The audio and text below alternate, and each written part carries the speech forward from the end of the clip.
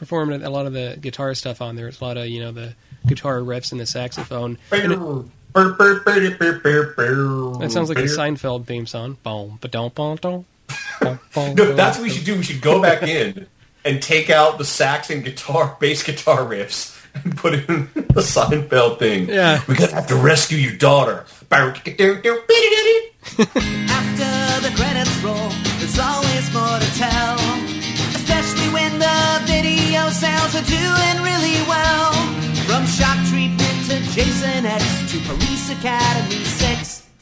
This is Sequel Cast, and they are unsurpassed at following a franchise until the bitter end. This is Sequel Cast, and your hosts have asked that I inform you that the show will now begin. The theme song to the Sequel Cast is performed and written by Mark with a C. Check out his latest album, Motherfuckers Be Bullshitting, at markwithac.bandcamp.com. And now we return you to the Sequel Cast. And your hosts have asked that I inform you that the show will now begin. I do. I even got a special one for the occasion with a hollow point. Look, make sure it blows the back of my goddamn head out. Do the job right. Every single day I wake up and I think of a reason not to do it. Every single day. And you know why I don't do it? This is going to make you laugh. You know why I don't do it? The job. Doing the job. Now, that's the reason. You want to die? I'm not afraid of it. I ain't afraid of it. Here, take my gun. Don't nibble on the barrel. Pull the trigger. Go ahead, pal. Be my guest. Go ahead if you're serious. You shouldn't tempt me, man. Put it in your mouth. Bullet might go through your ear and not kill you. Yeah, under the chin. Yeah, under the chin. Hello and welcome to the Sequel Cast. The Sequel Cast is a show about movies in a franchise, one movie at a time. We have a website at sequelcast.com where you can check out past episodes. And we're currently kicking off a new franchise. We're looking at the Lethal Weapon quadrilogy for the month of March, for the most part. And this week we're looking at the first film in the series, not surprisingly called Lethal Weapon. Released in 1987, it was directed by Richard Donner. Written by Shane Black, his first professional screenplay, believe it or not, and it stars Mel Gibson, Danny Glover. The bad guy is Gary Busey. Has music by Michael Kamen, Eric Clapton, David Sanborn. Cinematography by Stephen Goldblatt. And it runs about 110 minutes long. And on a budget of $15 million, had a domestic U.S. box office gross of $120 million. And that's unadjusted. So that's very, very good for the time. With me is Thrasher. Hello, everybody. And BJ. Hi, guys. So, Lethal Weapon. I guess before we talk about the movie, was this a franchise overall that you were familiar with growing up as a kid? Would you watch this with your dad or something? Or it's a franchise. If you grew up in the 80s, awareness of this franchise was pretty much inescapable. It set so much of what would become kind of standard for late 80s, early 90s action movies. You were aware that there was this thing called Lethal Weapon, which was apparently bigger than itself. Right, and speaking of that first film, it came out in 1987, and in the United States it was the number 9 film of the year. Above it was Stakeout at number 8, and number 10 was Witches of Eastwick, which starred Jack Nicholson and Cher, among other people. That held 2 spots there? Lethal Weapon was number 9. Stakeout was 8, and Witches of Eastwick was 10. Oh, I'm sorry. I thought you said that was 10 and 7. Or Witches of Eastwick. I'm sorry. But I thought the top some sort of occult shenanigans had caused it to co-locate between 2 places on the chart. Oh, no, but to give you an idea, the top films of 87 were Three Men and a Baby at number 1, Fatal Attraction at number 2, and Beverly Hills Cop 2 at number 3. And Lethal Weapon was down there at number 9, which is not too shabby at all for the first movie in a franchise. It even made more that year than Predator did, or even the original RoboCop. And more than the James Bond film that came out, Living Daylights, with Timothy Dalton in the U.S. Well, Timothy Dalton. Poor Timothy Dalton. Yeah, I think I wouldn't mind doing James Bond on the sequel cast. I'm just not sure how you'd do it, because I would not want to spend half a year watching James Bond movies. We'd have to pick an actor, an era, or like one film right. to typify each era. I think you'd have to focus just on an actor and do those series of films and kind of break it up. But yeah, we're talking about Lethal Weapon. And, at this time, the director, Richard Donner, had directed Superman and part of Superman 2, directed Goonies, Ladyhawke, and The Omen, who had done a lot of hit films. Danny Glover was known mainly for, I don't know, Color Purple, but that wasn't like a huge hit. That was more of a dramatic thing. And Mel Gibson, by this time, had already done all three Mad Max films, which I covered with Sabrina Miller when she was a co-host on the show for a little stretch of time there. So, all right. What was I going to say? Well, we might as well get right into the action, because Lethal Weapon doesn't spare us anything and goes right into the action. Well, I think before that, I did want to touch on, for me, when I sat down to watch Lethal Weapon 1 for the sequel cast, I thought I had not seen this film all the way through, and I was mistaken. I had seen it when I was very young, because I recalled the climax of the film. But, yeah, I mean, Mel Gibson... This is before Gary Busey went crazy. Yeah, about a year or two before. Yeah, before he had a motorcycle accident that caused him brain damage.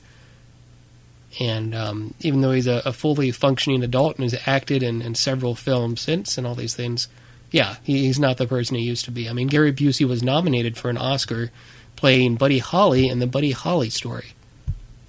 And, Gary Busey played Buddy Holly? Yeah. Yep. And he sings, too. And it's actually pretty good. I know it sounds horrendous if you think of the modern day Gary Busey, but he was a real serious middle-aged actor at the time. And I think before we get into talking about the film, I think we need to talk about something I call the Woody Allen phenomenon. But it's something where an actor's personal issues in an actor's personal life tend to define how someone looks at that person. With Mel Gibson, I'm referring to...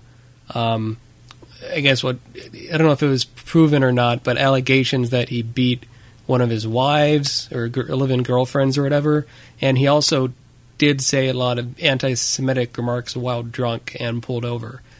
And because of that, I have some friends, that just refuse to see any Mel Gibson film, past or present. And I think even though actors can do stupid things in their private lives, and maybe this is just because I went to an art school, but you need to kind of separate that from their work, and I think you can still enjoy their work without thinking like, oh, that's a guy who's anti-Semitic sometimes or whatever, Well, you know what? Don't avoid seeing it for Mel Gibson. Watch it for Danny Glover. Or just think about it as this is probably before Mel Gibson cracked and started going wacko. This is before all this terrible things happened to both of them. It's I believe this is before Danny Glover fought the Predator. Yes. Or is this after? No, this is a few years before Danny Glover fought Predator and Predator 2. And I totally was expecting Mel Gibson to come into that movie too. It would have been great. It would have been Lethal Weapon versus Predator. That would have been amazing. Yeah, Predator has a very bizarre view of the future, that's for sure. But yeah, with this Lethal Weapon, it's notable, I think, in that it's a buddy cop movie. And you've had buddy cop movies before this one. I'm thinking of like 48 Hours with Eddie Murphy and Nick Nolte, although I guess Eddie Murphy's not a cop in that one, but they're certainly working together to crack a case or two. And exactly, no, that is a classic. And the interesting thing here is the actors are a bit older, especially in the case of Danny Glover, whose character is celebrating his 50th birthday.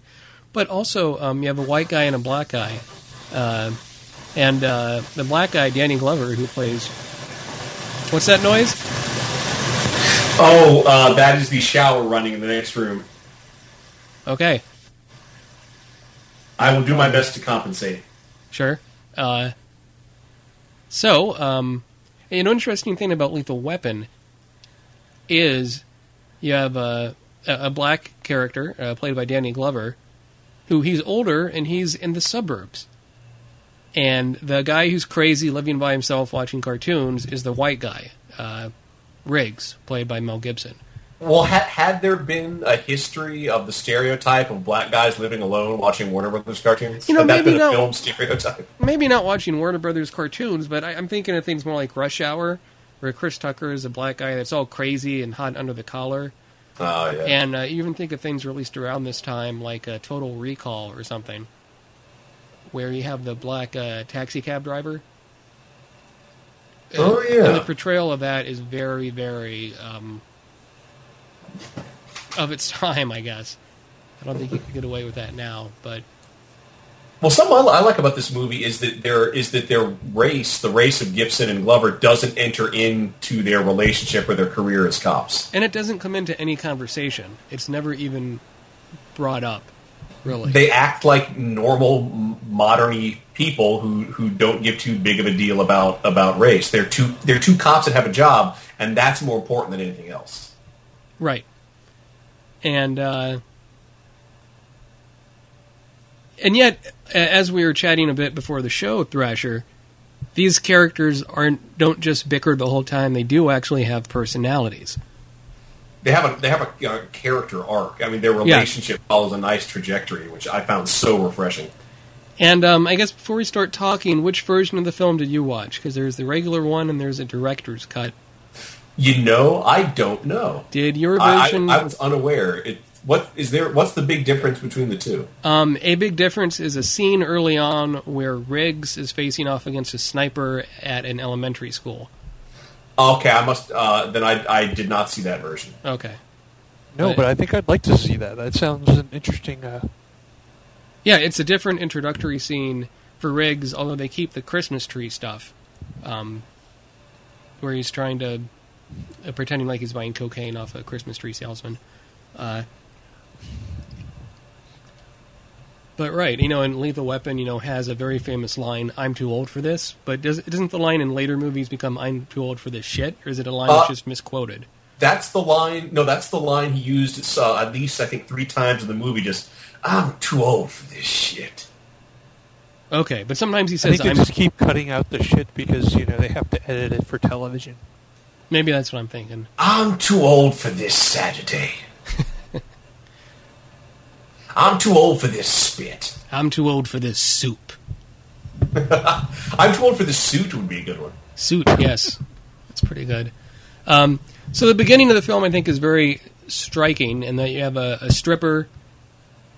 Now, you don't know she's a stripper at the time, but you have a topless woman in a fancy hotel, and it looks like she just falls out of this window.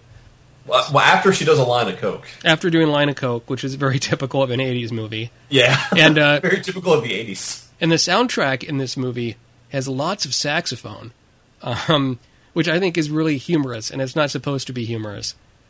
Well, it seems dated because it's almost like something out of like a kind of cheesy 70s hard-boiled detective thing. But, Eric Clapton did a lot of the music in this. You're right, he did, and performed a lot of the guitar stuff on there. It's a lot of, the guitar riffs and the saxophone. And that sounds like a Seinfeld theme song. Boom, ba-dum, ba-dum.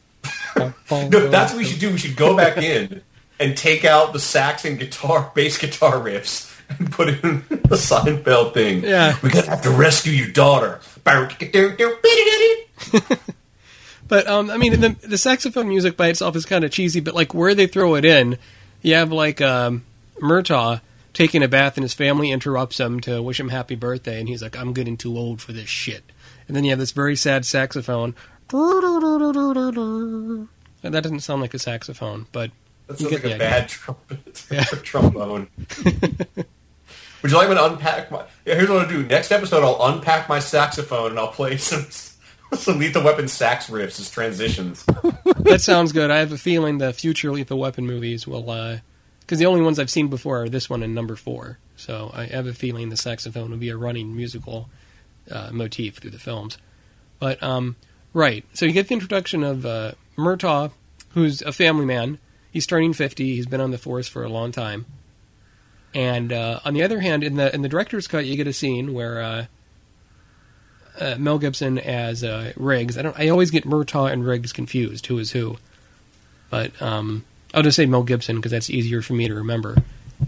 He goes and he gets a call that there's a sniper at an elementary school, and he goes up there to this playground at the elementary school, and he sees that a cop has been shot and killed, and like a 9-year-old has been shot and injured.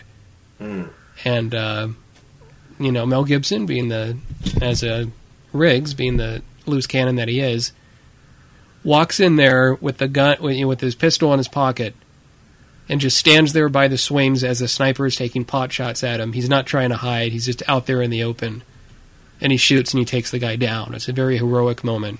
It's him by himself. And maybe it was taken out of the original cut of the film because it's showing him as more serious instead of kind of the wild, crazy, funny guy. Because it's got a sniper shooting at kids. That's pretty heavy. That too, yeah. And a kid doesn't die, a kid gets shot, and you don't even see the kid get shot. You just see him take the kid off. And it's a great moment where Riggs is walking off, and then he's asking him how old was the kid, and they said 9. And then that convinces him to go into the fray and risk his life and be pretty selfless. I think it changes the character, though, the perception of the character when you get that kind of heroic moment so early, especially for Mel Gibson's character. And his character is very unhinged for, most of the rest of the film, right? I mean, he's just so off. He's got, PTSD or something, and he's dealing with it the whole film. So if you have him in such a heroic moment, you really got to build up to that. It's hard to start off with it and get people to... Because if I see him doing that before I see him trying to, kill himself and stuff, I don't know exactly where you're talking about this falling into the movie. This is before he tries to... This is this happens right before he does the Christmas tree bust. So pretty early on in the picture. Because it totally changes the character, and then it doesn't... Everything that comes after, I think, wouldn't make sense anymore. You're right. And because how do you go from being super awesome heroic guy to trying to kill yourself? Right, and you can probably even watch that scene on YouTube, and as a standalone scene, it might even make more sense or work better. Even if, they couldn't have put it later in the film because it's so much about Riggs and Murtaugh working together. But one thing, watching this, I was really reminded of a later film, 8mm, starring Nicolas Cage, in that a lot of the plot deals with a cop's partner whose daughter is gotten into hardcore pornography and drugs, and he has to kind of investigate what's happening. Although in 8mm, which didn't come out until the late 90s, it's more about investigating S&M shops and strip clubs and all these things. And Lethal Weapon, the investigation is part of the movie, but it's not the driving thing of the movie. A lot of the film is very episodic, with them, as policemen do, get called onto different cases, different scenarios.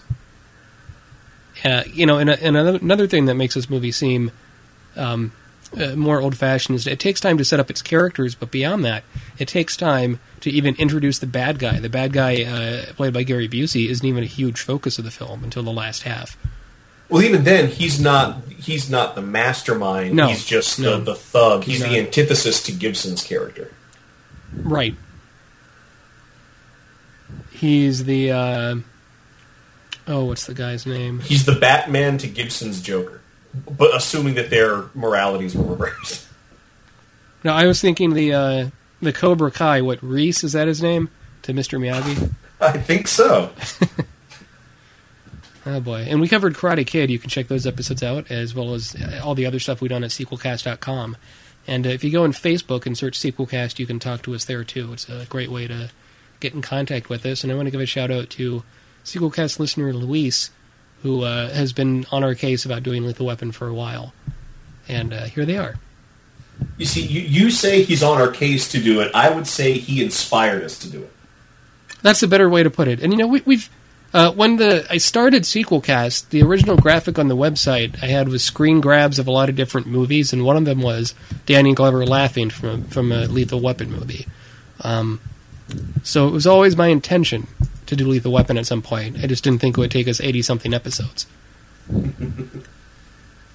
So, but yeah, we can talk a bit about his character trying to kill himself, right? Doesn't that happen? I think that's where he's watching he's like watching cartoons and eating cereal, and he's got like one bullet that he has like specifically for that or something. Yeah, it's a hollow point bullet. Basically an extra strength bullet, for lack of a better term. And well, the way a hollow point works is the hollow point it makes it so that the bullet expands as it enters you, so the bullet doesn't go through you. It actually stops in your body, and all that kinetic energy is released, and it can pulp your bones and organs if done right. Yeah, and there's a reason why they're called man stoppers. And there's also things in the film where he has a backstory with the wife of his that I guess died, but they don't go into it very much. They kind of leave a lot to the imagination, I think. Yeah, I think that's actually a really good thing that they did that. You don't get any flashback sequences. You get a picture of the two of them, and he visits her grave at the end to put down flowers. I think somebody mentions her dying to Danny Glover. Yeah, somebody at the police station mentions it, and it's not like a big giant exposition. It's just, hey, you heard about that kind of thing. And the character of Riggs, played by Mel Gibson, is a character that was a special forces guy in Vietnam, and maybe she died when he was stationed out in Nam, and he came back and he was all crazy. I don't know, but they don't really go into it, and they don't need to. But judging from if I can interject, go on. Judging from the pictures, I don't think she died till after he came back. I mean, but this is something, and I don't really feel it's implied. This was just something that, as the film progressed, just started floating in the back of my head. Does anyone here think that Mel Gibson's character might have accidentally killed his own wife? No, I'm serious. I'm serious, yeah? because he clearly came home from that war with a lot of baggage, and he's an expert. He's an expert with firearms. I mean, I think they said it was a car crash. People, I know people who come back from the war with that kind of trauma, and they can't sleep unless they know there's a gun nearby them, because they're just so trained that something could come at any moment, even when they're safe and back in the States. And what if he had just a moment and the muscle memory took over? He heard a noise in the night, grabbed the gun, fired, and it was her. Yeah, I don't know. And the car crash thing you said, BJ, kind of rings with me. I seem to recall a line of dialogue mentioning a car crash. But yeah, I do too. But that they don't spend a lot of time on it is really interesting. You certainly get the idea. One earlier scene, he shoots out his TV with his gun. He's just in a really bad mood, and then he goes to buy a new TV, and it's just him and his dog walking on the beach, living in this kind of trailer park. But as they're investigating kind of the overall stories about Murtaugh and Riggs, they got to work together. They're assigned together, and they're two opposite from each other. And you get the titular line in this movie, in which Danny Glover is talking about Mel Gibson's character, and he says, "Oh, you're an expert in karate. You're special forces in Nam. You're like a lethal weapon." Yeah. The titular line. Yep. And if you want to see a great sketch about titular lines, you need to watch an episode from the first season of Upright Citizens Brigade. Oh, hell yeah. I sure am tired of all these Star Wars. I can't wait to get out of Africa. Yeah, it's a pretty... Mogi pa, mogi, mogi, mogi.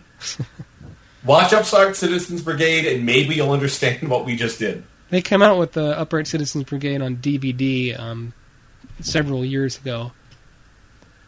And it might even be on a streaming service, I'm not even sure. But it's a very funny show. And as they do research, what they find out is they think that she killed herself with the sleeping pill, or by jumping out the window, which did kill her, but it turns out she had sleeping pills in her system that were laced with drugs. No, the drugs were laced with the poisons. That's right. It was the cocaine. It was the tainted cocaine what done it. So that's kind of a thing that they mentioned several times, that if she hadn't fallen from the building, she still would have died. And yet, they don't. It's interesting they don't concentrate on that case so much because you get a very famous scene where there's a guy trying to jump from a building that they have to try and save. And he's not a guy that's tied into the plot at all. It's just a random case they're called to. And what happens here, BJ?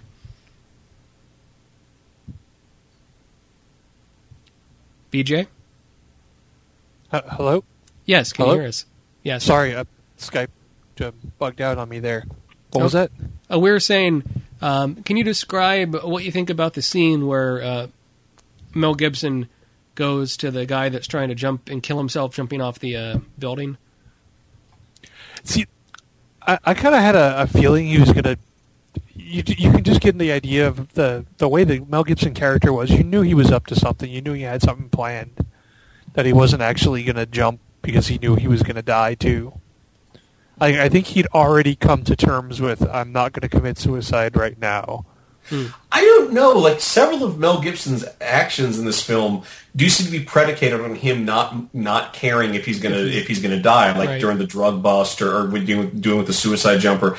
The one thing about the jumper scene that really struck me out is after he uses some quick reflexes to get himself handcuffed to the jumper. Why wasn't shouldn't the stress of I'm looking at the jump, and I can't think of any way they could have done that without their wrists being broken as they came down. I assume if he grabbed the guy's hand and had a good hold on it so that they weren't being pulled by the handcuffs. Oh, but they weren't holding hands. I actually checked. I mean, yeah, but the thing they fell on is a real thing that they use. Which they were able to set up without anybody noticing. I'm sure they were already kind of getting ready to set it up. But think about it. If Mel Gibson suddenly crawled out onto the ledge with you and started acting the way he acted, you'd probably be a little distracted. Yeah, by that mullet of his. Jeez. No. It's not quite a mullet. It's not really short enough in the front. There's a lot of business in the back. It's more like a man perm. I gotcha. I mean, yeah, I always see this scene's very famous. I think it's a little bit silly, but you just kind of need something to show that how reckless this guy can be.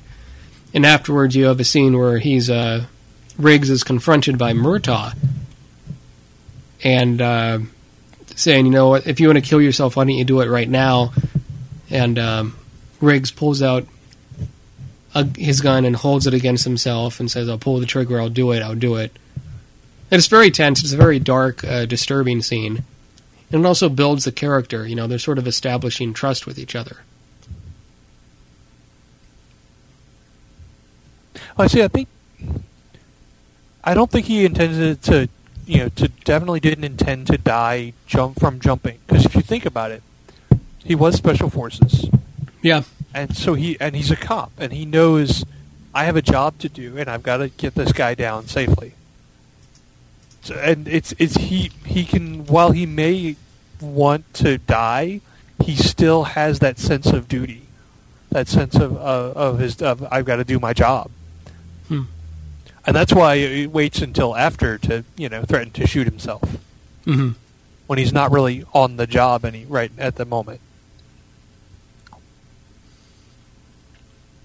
Do you think some of the scenes afterwards in which Riggs gets to meet Murtaugh's family are a bit cheesy, or?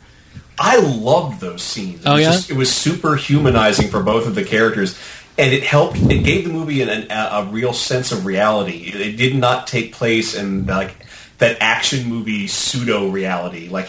It grounded so much of the film. Yeah, I mean, their kitchen. I love the family because it actually, you always wonder, well, why doesn't the bad guy go after the guy's family? Well, in this, in the Lethal Weapon movies, the family is constantly getting targeted. It's a very logical, their bad guys are actually really, they think like real bad guys. Oh, you know what I loved about the family? You can see it prominently featured in frame in two scenes, once early in the film and once, later when Gary Busey's character breaks into Glover's home. But on their refrigerator is an end apartheid magnet. That is so awesome. Also, the kitchen is a mess. The food the wife cooks for him is pretty subpar. Yeah, pretty subpar to say the least, and there's jokes about that.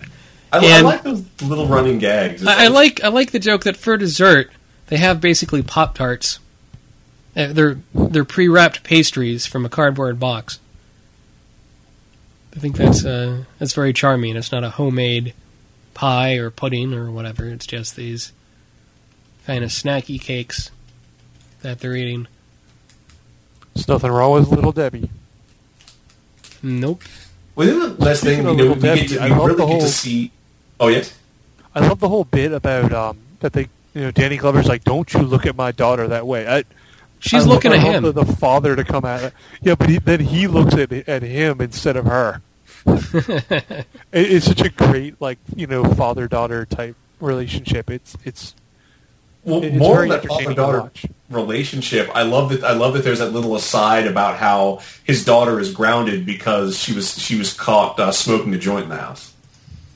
And she makes the point, well, why am I in trouble for that? And would I be in as much trouble if you caught me drinking? And he's like, well, drinking is legal, but grass isn't. At least not yet. Yep. And, it's an interesting point. It's sort of a double standard, but he... the crust in first. Did you have something to share with the rest of the class, BJ? I think BJ's taking a poop or he dropped something. I'm not sure. One of the two. I guess if you take a poop, you're dropping something, but that's a... Oh, dear. Hey, you know what I like? That gunshot wounds bleed in this movie. Yeah, but it's not a lot of blood. I mean, like some of the other stuff we've talked about. Okay, you do have some topless women and you have the language, but the violence I don't think would get you an R today. Well, it's... I maybe not, but no, I think it would because of the blood. Because when I really don't like sanitized violence, so I really liked it in this movie when someone gets shot, blood comes out of the room. They don't just have some gunpowder stains on their shirt and then fall backwards. I mean, these like we talk about in Die Hard, there are real physical and bodily consequences for the violence that the characters get involved in. Right. So as the movie gets in the halfway mark, more or less, which is what we're talking about, you introduced to the bad guy, played by Gary Busey, Mr. Joshua, who has really blonde hair. He doesn't talk very much.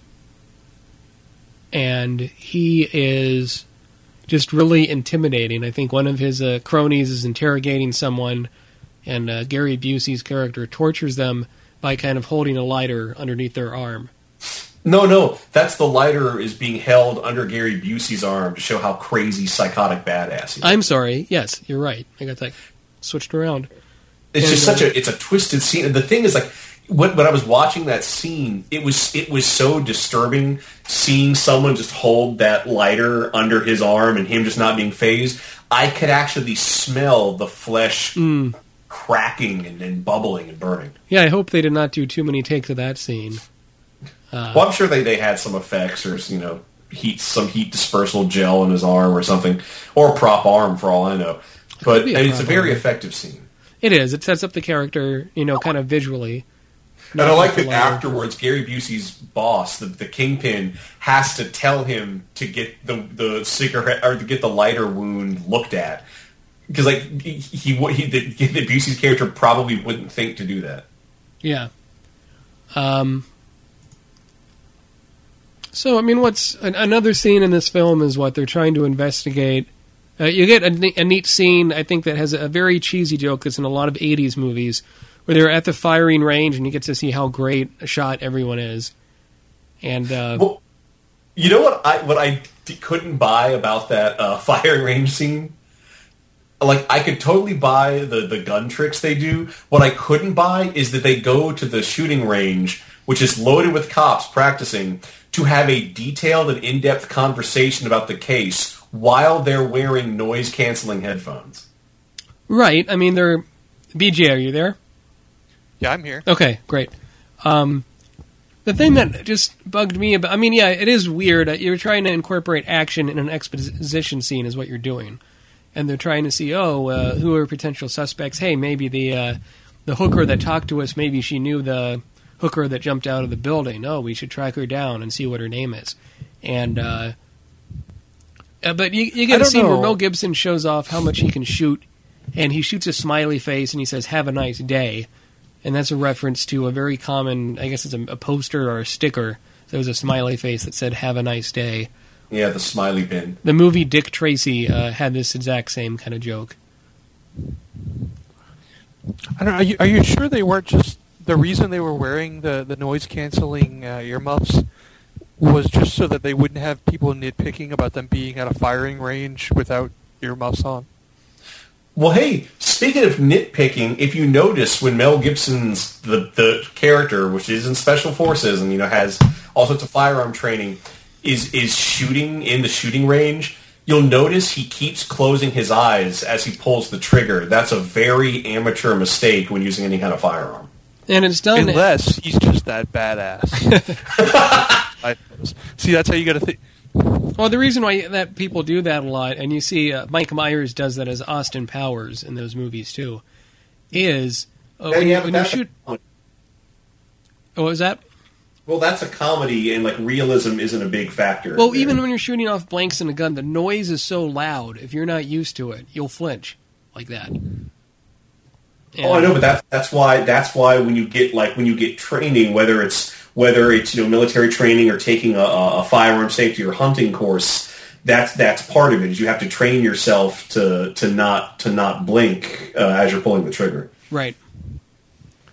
This is why I prefer the crossbow or the bow and arrow. Much like a certain John J. A lot more intimidating, I think. You're like, oh, everybody's got a pistol. Dude pulls out a crossbow. You're like, oh shit.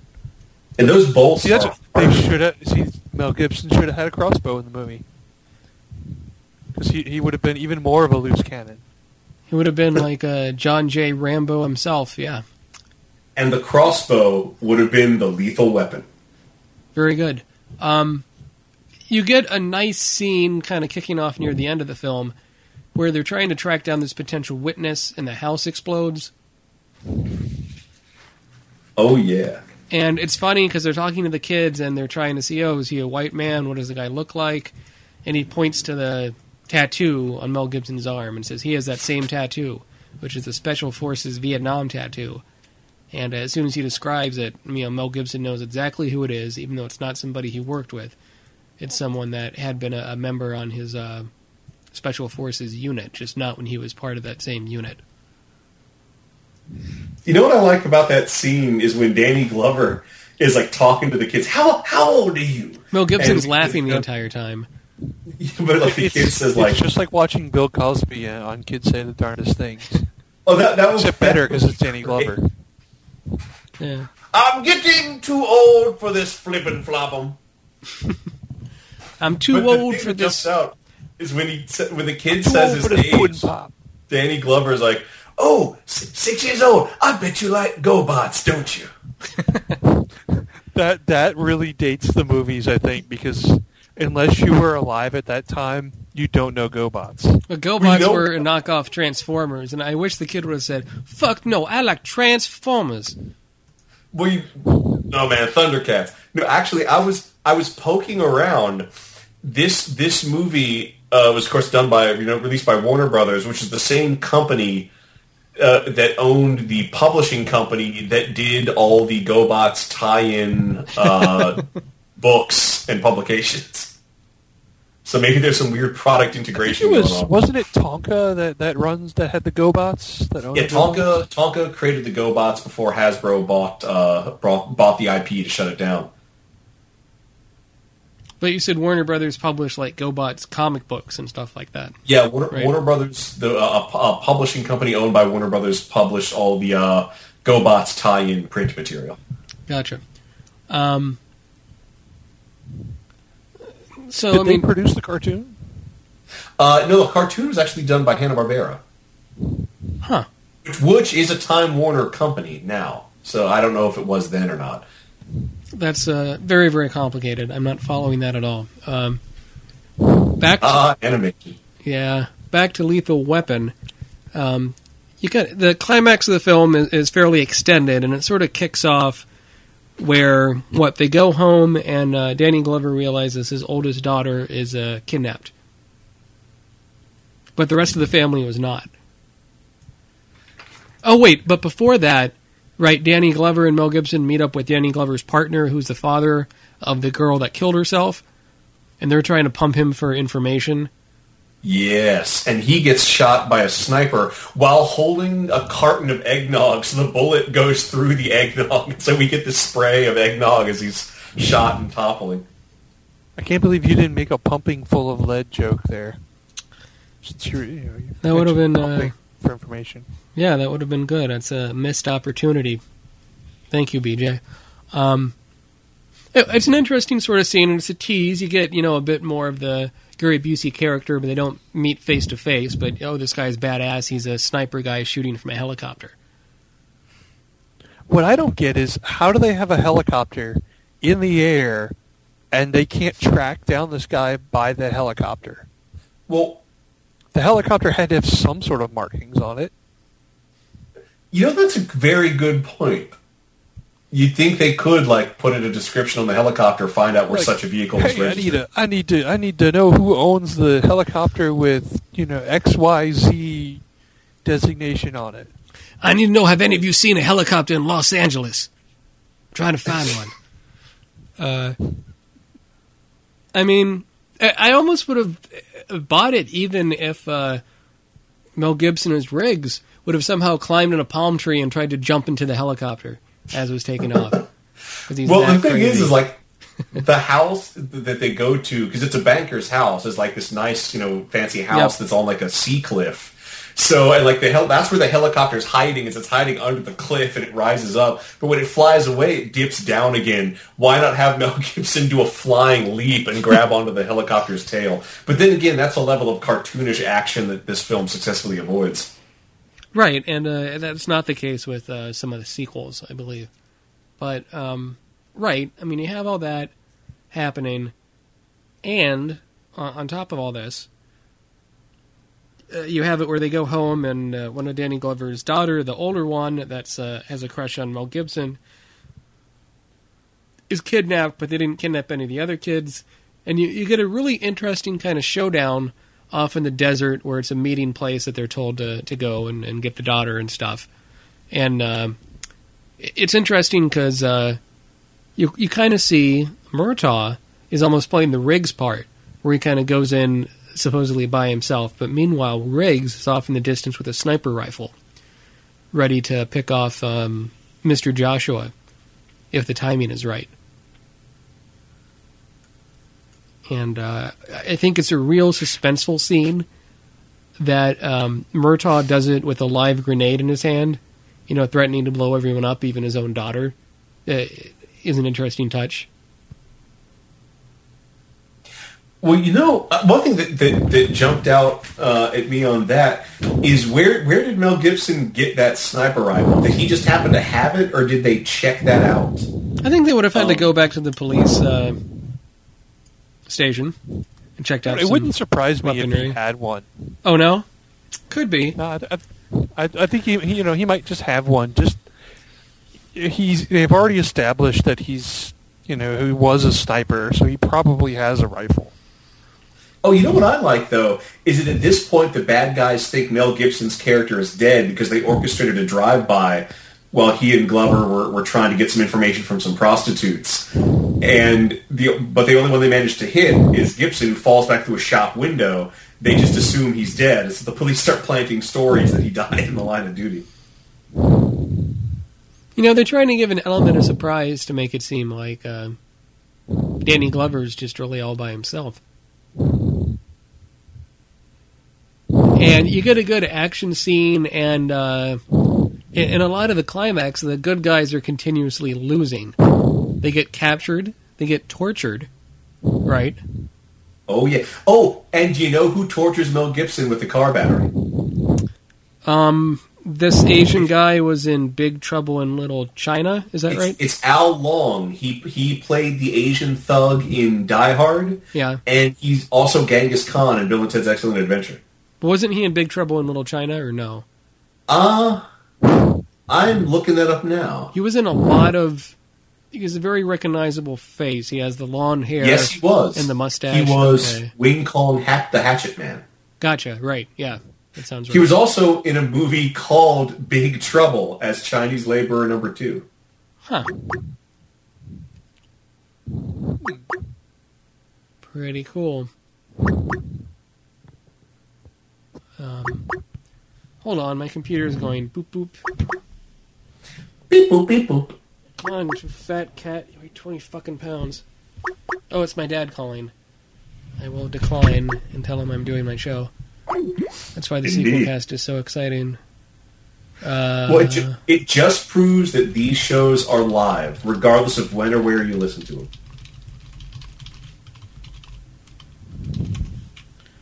Great. Okay, so we should wrap this up in about 15 minutes. Yeah, I think that the ending of this is really interesting. They get tortured. They all kind of fight back. And Mel Gibson in particular, I think, really sells his screams as he's being tortured.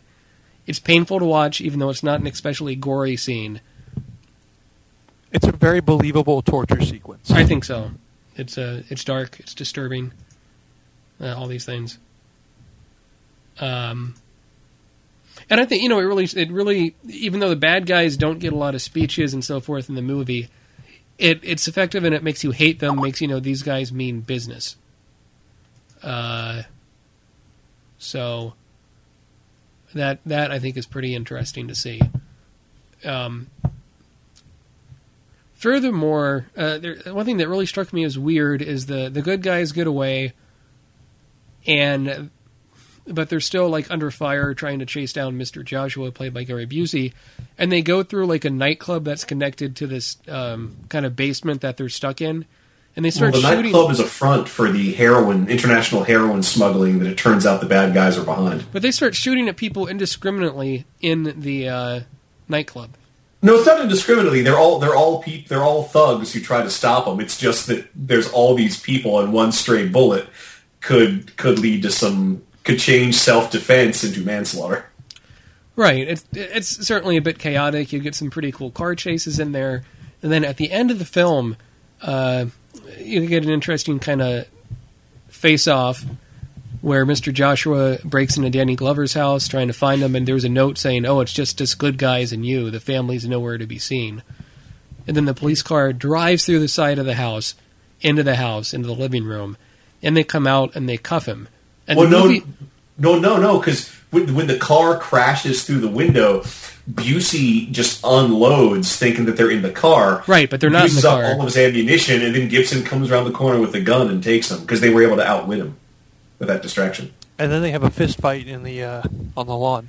Which I think is the fist fight I didn't buy, because they have Busey at their mercy. There are cops there, and there's backup coming. But then they decide to let Busey go so that he and Gibson can have a fight in the front yard. I think it comes down to this like new warrior honor thing. Mm-hmm. Like, we were both the same, and you sunk to this. I'm going to beat the crap out of you. I'm not just going to arrest you. I think not only that, you've just seen the good guys being tortured for a bit, and you want to see this guy get his comeuppance. And if they just would have slapped the cuffs on him and go, "Now you're going to jail, buddy," it would have been a little bit anticlimactic. But it's very silly. They have this extended scene where they're kicking each other. They both have nightsticks at one point, and you see Mel Gibson's character using the martial arts he knows, and Gary Busey kind of uses more wrestling moves. I think he does a pile drive at some point. And it's an exciting... I think I would have enjoyed just Mel Gibson kicking him in the nuts. Well, I think Gibson's style is supposed to be capoeira, because there is a capoeira instructor credited in this movie. With all the kicks, you mean, yeah. Well, with movie martial arts, they really mix a lot of styles. And capoeira would never use a tonfa or a nightstick. It's a very Japanese weapon. So it's movie martial arts, it's generic, whatever. Capoeira, he would look like he was dancing. Yeah, it's a neat action sequence. It goes on, I think, for a bit too long, and you get like a dozen cops watching him have this fight. It stretches credibility a bit, but I don't know. It's kind of satisfying at the same time.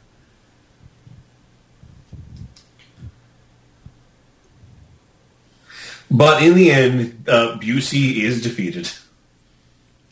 He is. And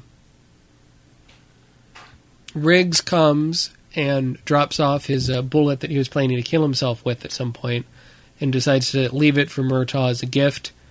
But before he can escape, before Murtaugh sees him, Murtaugh walks out and catches him and says, "Hey, we're having a shitty Thanksgiving, or a shitty Christmas turkey dinner.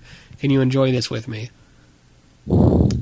And, they decide to have dinner together as the family again, and he brings his dog along. Sam the dog, I like about this, as opposed to a lot of... Go ahead, Will. Oh, I was saying, yes, Sam the dog, who now gets to meet Danny Glover's Burbank the cat. And you don't see that happening, but it's all these goofy sound effects of things breaking. It's very light. Very light-hearted. What was that, BJ? What I like about this is that you while it's a buddy cop movie, they don't feel like just buddies anymore. They actually feel like they've gotten to be real partners and to be, family. Just the way they've set it up, especially with that whole sequence at the end. As opposed to something like Rush Hour, where it's just like, or what's the one with Jackie Chan would do with Owen Wilson? Oh, crap. Shanghai Nights? Shanghai Noon? Yeah, they're just still very buddy-ish, but you have a real sense of, the characters have so much depth compared to most buddy cop movies that you really feel that they have grown and that they care about each other. Yeah, and at the end of the movie, it reminds me a bit of Die Hard, not because of all the Christmas stuff, but although that helps. But you have a piece of music playing at the very end that, is it an Elvis cover of a Christmas song or something? What song was it? I can't remember. Well, there's I'll Be Home for Christmas. It sounds kind of Elvis-y. I know he did Blue Christmas. He may have done a version of I'll Be Home for Christmas. Let me look it up. Let me see what the album had on it. Though it's not on the soundtrack album. That's bizarre. Anyway. Well, the soundtrack is different than whatever the... It's weird as to what belongs on a soundtrack album and what doesn't. Uh-huh. I think I gave an example when we did Karate Kid of a song that had played in one sequence, but it wasn't on any of the soundtracks, and it took me forever to find. Yeah, and that has to do with licensing issues. And, sometimes when they play these things on TV, it doesn't always have the same music either.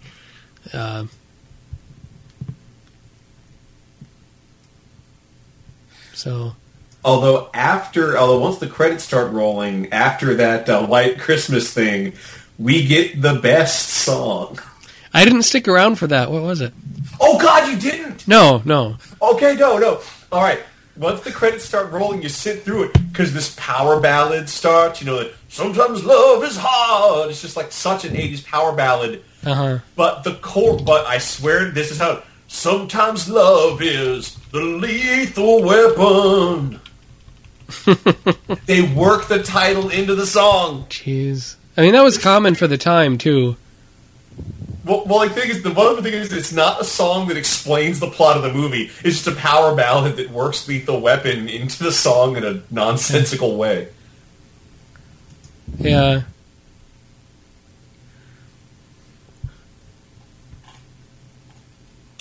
Wow, this is disturbing. They listed here on Wikipedia about a possible remake without either Gibson or Glover.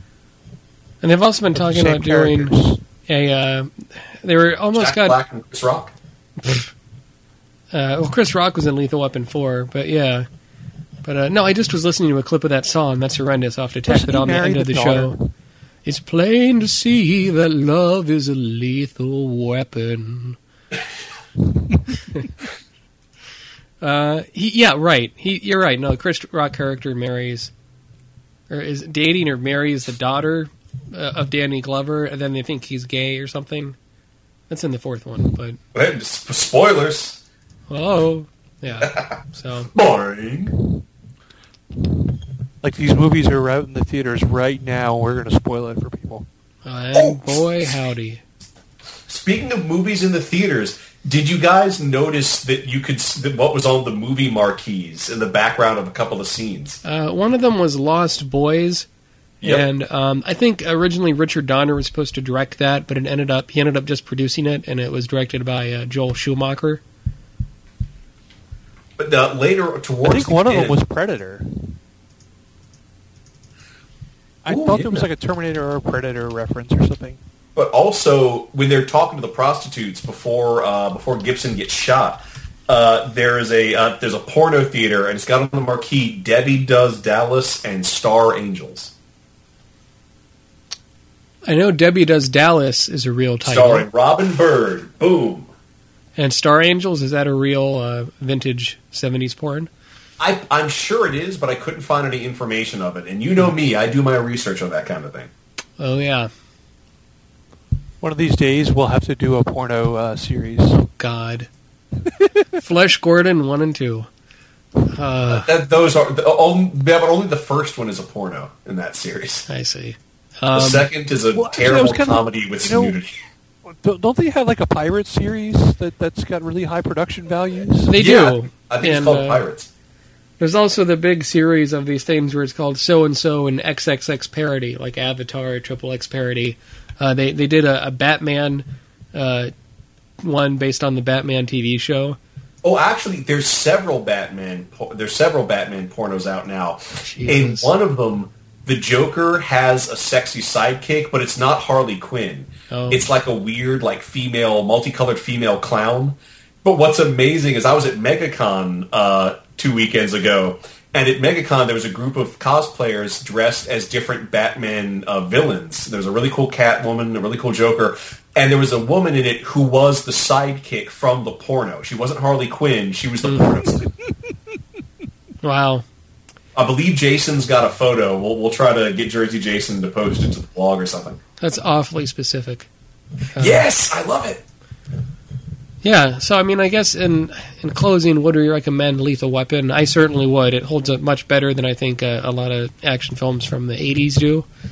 It has a lot of character to it, introduces you to these characters, and I'm curious to see what the sequels will bring next.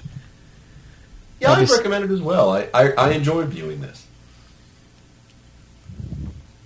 BJ? I liked it. I definitely liked it. One interesting note about director's cuts and so forth. So when these came out on DVD, Lethal Weapon 1, 2, and 3 came out in director's cuts, but apparently only Lethal Weapon 1 was an actual director's cuts. The Lethal Weapon 2 and 3 so-called director's cuts are really just where the studio just lumped in deleted scenes into the film, but the director wasn't really involved. And so that's kind of bizarre trivia. And I'm just saying that because in like June or July or something, they come out in the United States with all 4 Lethal Weapons on Blu-ray. And for that, the first one is director's cut, and the rest are all the theatrical cuts, with the deleted scenes as extras. So that's kind of interesting. And I think I have to say it's funny that Lethal Weapon 4 was the first DVD I ever owned. It was one of the launch. They gave it away at a football game. Wow. You get to see Danny Glover in his underwear fighting the guy with the flamethrower. Right? I haven't seen it in so long. I think I lost that one in Katrina. Hey, spoilers. My first job, I was working in a movie theater, and it was the summer that Lethal Weapon 4 came out. So, yep. All right, we should wrap this up. Our theme song for the show is done with Mark with a C at markwithac.bandcamp.com. You can check out his latest stuff on there. We have a sponsor, Stitcher. Stitcher is an app or a program for your computer or your smartphone where you can listen to podcasts streaming on the go, a real convenient way to do it, and Sequelcast is on there. If you go to Stitcher.com, STITCHER.com/Sequelcast, You can sign up for it that way, and you get Sequelcast automatically added as one of your favorite shows on there. So that helps us out a little bit. And what else? We got a blog, sequelcast.blogspot.com. Yep. I'm working on putting together a video talking about the different... how do I put this? Talking about the Nintendo and Super Nintendo Lethal Weapon video games, which are pretty horrendous. And actually, I'm working on a piece on music in movies with the titular line in the music. Very good. There's a lot of those. Because sometimes love is a lethal weapon. BJ, any closing thing you want to talk about? No, not really. All right, aren't we going to describe sequels? Yeah. Yes, I almost forgot. Oh my goodness. We'll do our pitch my a favorite sequel part of all this. The creative part. You stick around for an hour just for the last 5 minutes. We're going to wrap this up right with our pitch a sequel game. Pretend the other sequels did not happen. And what would the sequel to Lethal Weapon 1 be, ideally, with this pretending the sequels do not exist? My pitch, I think it would take place several years later, and Murtaugh and Riggs are at the same nursing home. And meanwhile, Murtaugh's daughter has decided to join the police department, and she's about to turn 40, and she's saying, I'm getting too old for this shit. And something happens where she has to go on an adventure, and she has to take along her old father and his old friend, the aged Murtaugh and Riggs, out of a retirement home, not just out of retirement, and to go on one last adventure. Is Murtaugh going to learn that there was a daughter he never knew he had? Sure. Why not? You got to give her a female partner. I think so. And you'll have the... Yeah, they have to have a female partner somewhere in there. Because it turns out his daughter became a lesbian as she got older.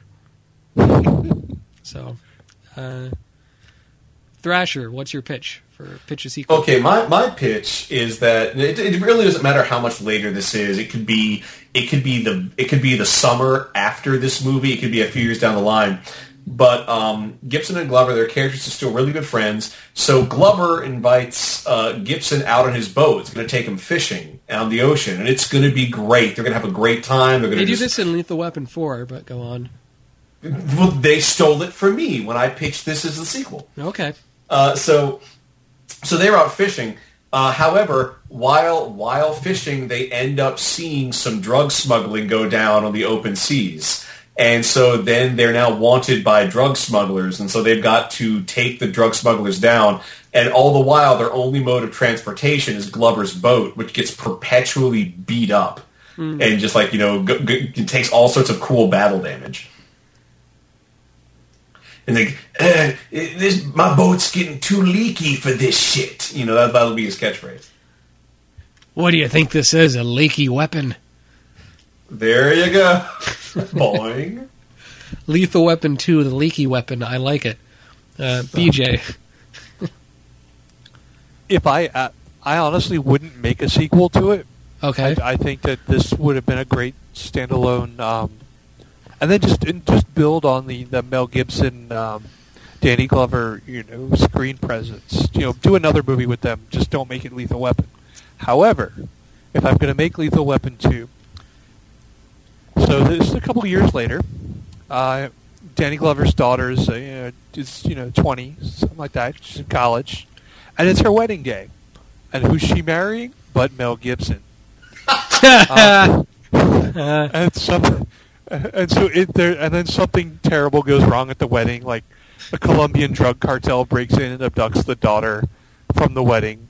And Danny Glover, who was protesting the whole thing, wasn't actually there. So he and Riggs has to come to him and tell him what's happening, and he's still in the tuxedo. And this time, we get it the other way around. Danny Glover goes kind of crazy trying to save his daughter, and Mel Gibson's trying to be a little more sane, and his line is, "This tux is a rental." Pretty good. Lethal Weapon 2, robbing the cradle. I had one last idea really quick. You also could do a prequel about Riggs in Vietnam. Well, Danny Glover was in Vietnam as well. So you could do kind of a double thing. Oh, Maybe yeah. they have a crossover where they meet, but they just don't remember it. That could be. Ooh, what if Burbank the cat and Sam the dog had to fight some sort of crime? That's a lethal woof woofs. Lethal mammals. Lethal woofing. Lethal petting. Lethal buddies. There you go. Jesus. God damn it. And God, not the buddies. somehow you have Mel Gibson and Danny Glover do the voice of their own dog and cat. Oh, yeah. I'm getting too old for this litter. I'd love to see maybe see this combined with what's the one with Judge Reinhold and he switches places with the kid. Oh. I was just thinking that the cat, like, they could serve the cat some, like, wet cat food. I'm getting too old for this fish. Ugh.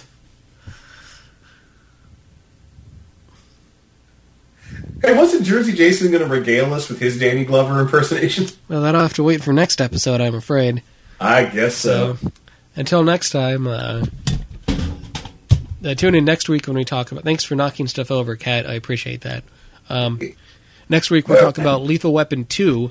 No, you're going to fuck up the computer. Stop it, Kat. Okay. Until next time. The episode ends like, you're going to fuck up the computer, and then there's all this, like, modem static. So until next time, for the sequel cast, this is Matt. Thrasher. And BJ. Saying, let's say we're getting too old for this shit. Okay. 1, 2, 3. I'm getting Too old for this shit. Yeah, okay. That doesn't work at all. But, well, that's what we It have. never does. No, I'm going to close it with that cheesy-ass Love is a Lethal Weapon number. I hope that doesn't offend Mark with a C.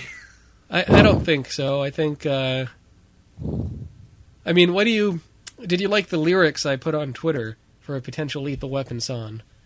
Where it's, he's a good cop on the streets and a bad cop in the sheets. He's a lethal weapon. That would be for the rap kind of hip-hop version that explains the movie. By Bobby Brown on the end credits. I like it. I think this is It's not too against early in the Kid Cudi, 80s so for have to save that. it. Well, no. Oh, I if think you have Rodney... to get a little more to the really in the mid 80s for that to really take off. Love's a light to set you free. When it's gone, it's plain to see how even love can become a lethal weapon. When you lose